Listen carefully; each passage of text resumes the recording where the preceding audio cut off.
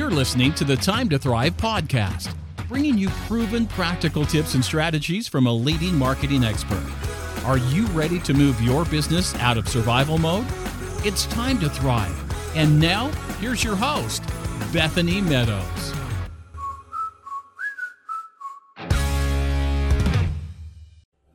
Hey everyone, welcome to Time to Thrive. This is Bethany Meadows, and today we're going to talk about how to know if your business ideas are any good.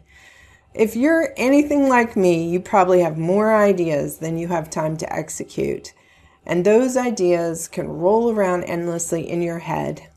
And for me, they can keep me up at night. Like anything else in business, having a process for recording, filtering, and acting on all those ideas is key to launching them rather than just thinking about them forever and ever. The first step is recording the ideas, and that means having a way to capture and store them. How this is best done really depends on you and your preferred method. If you're a bit old school, then you might prefer writing things down in a notebook or your weekly planner if you have one. If you're techier than average, like my husband, you probably use an app like OneNote.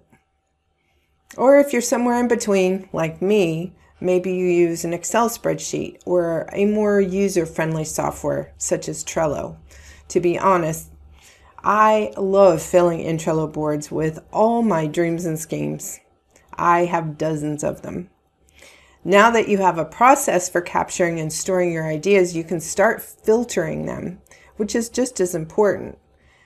What might seem like a great idea at 2 a.m. or last week in the shower really was a dud. Or maybe the timing just wasn't right, and you can save that idea for another time.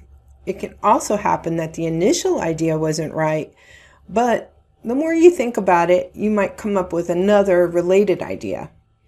That's the thing about ideas, though, isn't it?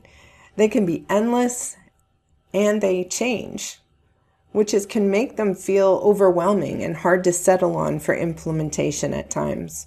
So here are some practical ways to know if your business ideas are really worth investing your time to pursue.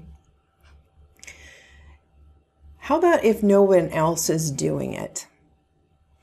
You know, if no one else is doing it, it could be an opportunity, but you have to be careful that you're not pursuing something that other people have tried and it didn't work, and it ends up being a waste of your time.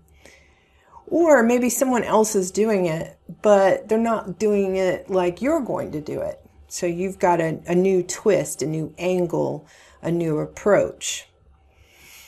Another question you can ask yourself is, does your idea solve a problem? If it does, it's probably a good idea. You also have to ask yourself if you can afford to implement it or if you're able to get funding. Sometimes ideas are expensive, so we have to consider the return on that investment or the cost-benefit analysis of it.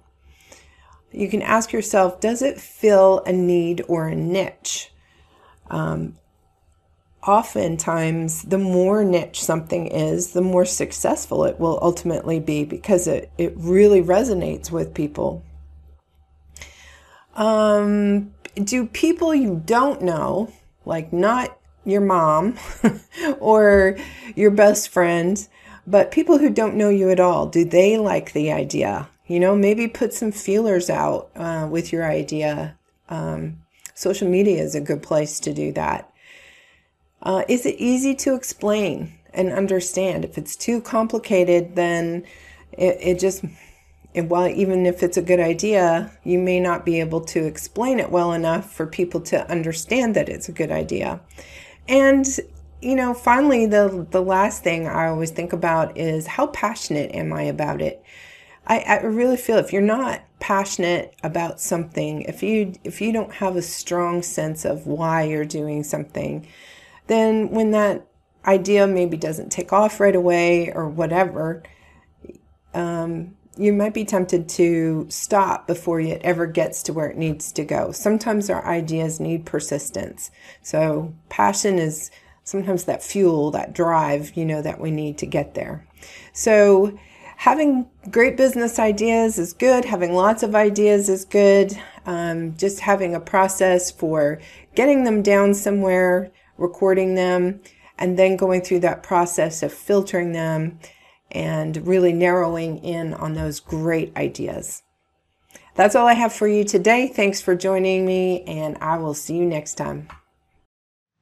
If you enjoyed this episode of the Time to Thrive podcast, check out our other resources for business owners and entrepreneurs at timetothrivemembership.com. Running a business is more challenging than ever before. Time to Thrive is where you can get marketing training, group coaching, and community support. Visit timetothrivemembership.com to learn more.